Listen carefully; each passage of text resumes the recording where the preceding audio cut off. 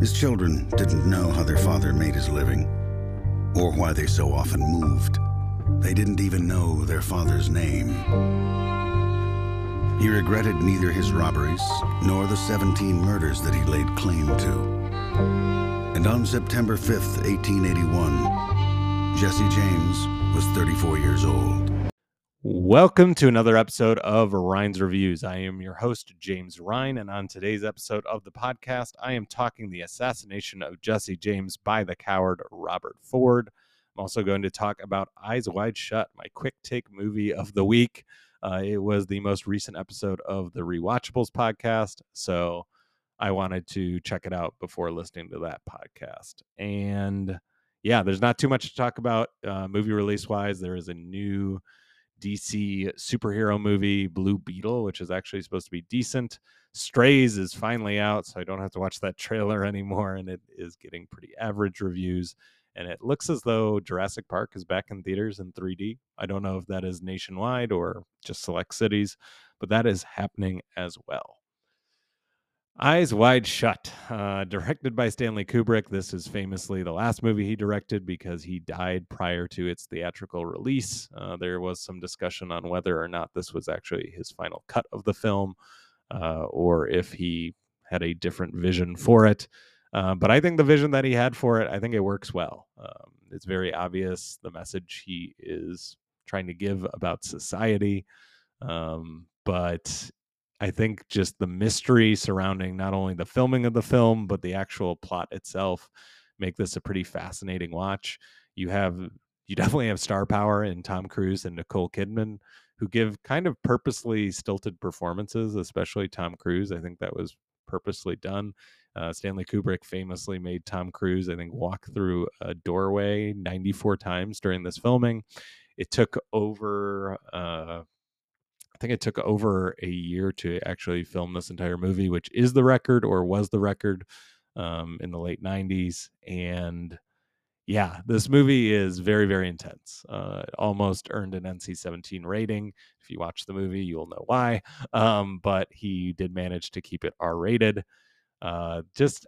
You don't know what is going to happen next. And I think that's the best thing about this film. A lot of films today, it's just like, okay, it's either going to be this or it's going to be that. And you're usually right. Eyes Wide Shut, you have no possible way of predicting what is going to happen next. Just because it's a movie that is meant to be dreamlike. It's, in my opinion, meant to be a dream. You are supposed to, just be going along for the ride, and you're not really meant to figure everything out. You meet bizarre character after bizarre character. Tom Cruise wonders himself, like, what is happening here? But yeah, I think it's a pretty fascinating movie. There's not really a Stanley Kubrick movie that I don't like. This is definitely I'll go through every film here at some point, but I think it's probably in my upper half of Kubrick movies. It's definitely not like A Clockwork Orange, which is a great movie, but you watch it once and you're just like, okay, I don't need to see that again. Eyes Wide Shut, I think, demands a few viewings to really kind of see everything and piece everything together. And even then, you'll be left a little perplexed, a little confused, but that is all part of the journey. So if you haven't seen Eyes Wide Shut, I would recommend it. I definitely had a good time watching it a second time. On to the main event, and that is the Assassination of Jesse James by the coward Robert Ford. This is from 2007, directed and written by Andrew Dominic, who also worked with Brad Pitt in Killing Them Softly a few years after this. This is a movie that Brad Pitt is famously very, very proud of. A film that he was not nominated for an Academy Award for, but after watching this, I feel like the biggest strength of this movie, apart from Roger Deakins' cinematography, which I'll get into, and is definitely Brad Pitt. The tension that he is able to create by saying nothing at all. Sequences where there's no dialogue, where it's just him and his facial expressions as he's having conversations with people at tables, is just masterful.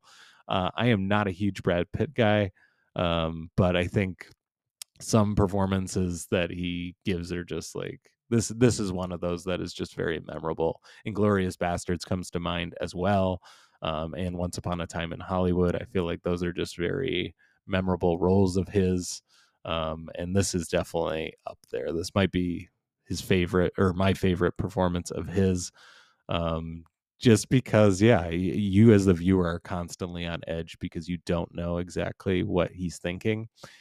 He goes from being just completely serious, but to just laughing maniacally. He also has moments where you think he's going to have this very angry outburst, and he's just very, very soft spoken. But that soft spokenness is just that's even more menacing than if he had an outburst. I don't know. What he does here is just really, really good. Casey Affleck plays Robert Ford, and does a fantastic job. It's just this film tries to really give you a lot of the history, which I actually really liked. There is a narration, and I feel like for this movie, for what it is, I feel like that was necessary. I feel as though once you get and you know what's going to happen based on the title of the movie, but once you get to the last 20 minutes or so, I don't know. It's like the movie ends and then it doesn't end, and the ending feels a little tacked on. I did want to know what happened to Robert Ford, but I don't know. I feel like I don't know. Maybe one or two scenes could have been cut out of there. That's kind of nitpicky, but it just I don't know. I was in a flow with this movie. I was like, I was loving it. I was loving it, and then it kind of lost me a little bit at the end. Um, but I need to talk about what is probably the thing that most people would talk about when they discuss this movie, and that is Roger Deakins' cinematography. Roger Deakins being probably the most well-known cinematographer. It's very rare that people know cinematographers by name, but a lot of movie fans know Roger Deakins. Famously, he's worked a lot with the Coen brothers. And this is a movie. He has a podcast, the Deakins Podcast, I think is what it's called. And he talks about this movie quite a bit, or he seems to bring it up every episode. So I really wanted to check it out. He definitely was inspired, and I think I read the director was definitely inspired by Terrence Malick's Days of Heaven. This movie relies, just like Days of Heaven, has to rely so much on natural light, candlelight. What Roger Deakins is able to do here, with backlight in particular, is very, very interesting. And it just does such a good job. I don't know. The contrast in this movie is just pretty much flawless, in my opinion. It just looks really, really cool. Um, that being said, and I think it adds a lot to the scenes as well. That being said, there's some interesting shots, especially at the beginning, which I have to do some research. I don't know how they did it exactly, but it's almost like a vignetting, except with distortion. And so you're really just focused on the middle part of the screen because the edges are all distorted. And that's an interesting choice, and I don't know exactly why that was made, and I just need to think about it a little bit more or do some reading. But I would also be just interested in the process and how they really managed to do that. But yeah, Roger Deakins cinematography is probably the main reason to watch this movie. It's just absolutely fantastic. Roger Ebert gave this movie, I think, a 3.5 out of 4. I don't know if I would quite give it that high of a rating, but I definitely enjoyed myself. Brad Pitt and Casey Affleck. There we go. Brad Pitt and Casey Affleck deliver two top-notch performances. I didn't even talk about Nick Cave and Warren Ellis's soundtrack here. The music that they were able to create, their score is incredible. It's very subtle and it works so well. Weeks and weeks ago, I watched The Proposition, another Australian Western, and they also did the music for that, and I absolutely loved it. Then I actually that score is a little more intense, and I liked that a lot more. This one, it's subtle. It works very well. The repetition from scene to scene works. So also, yeah, another reason to check this one out. It is The Assassination of Jesse James by the Coward Robert Ford. I rented it for $2.99, but it is, I think, available maybe on Paramount. It is available right now. It's on some streaming service, as a movie usually is. But yeah, I ended up renting this one. But I enjoyed my time with it. It is a movie that I would revisit just to study the cinematography and the lighting. But yeah, in terms of story, once you kind of know the story, I don't know how much rewatchability this movie actually has in the long run. But if you are a big Brad Pitt fan, or you want to see Brad Pitt maybe in his best performance, I would definitely check this movie out. On to next week's episode of the podcast, a movie that is in my Roger Ebert The Great Movies 3 book. I'm kind of going out of order on this one. I usually will go, okay, if I haven't seen the movie, I will wait, watch it, and then read what he wrote about it. This one is actually in the latter half of the book. I didn't know that until I looked it up. I saw it on Criterion, and I was like, oh, I've never seen this movie, and people talk about it. So a movie that is very, very famous for how it was shot in black and white, just the look of it. So a movie that I am excited to check out for the first time, and that is Your doubtful mind and melt your cold, cold heart.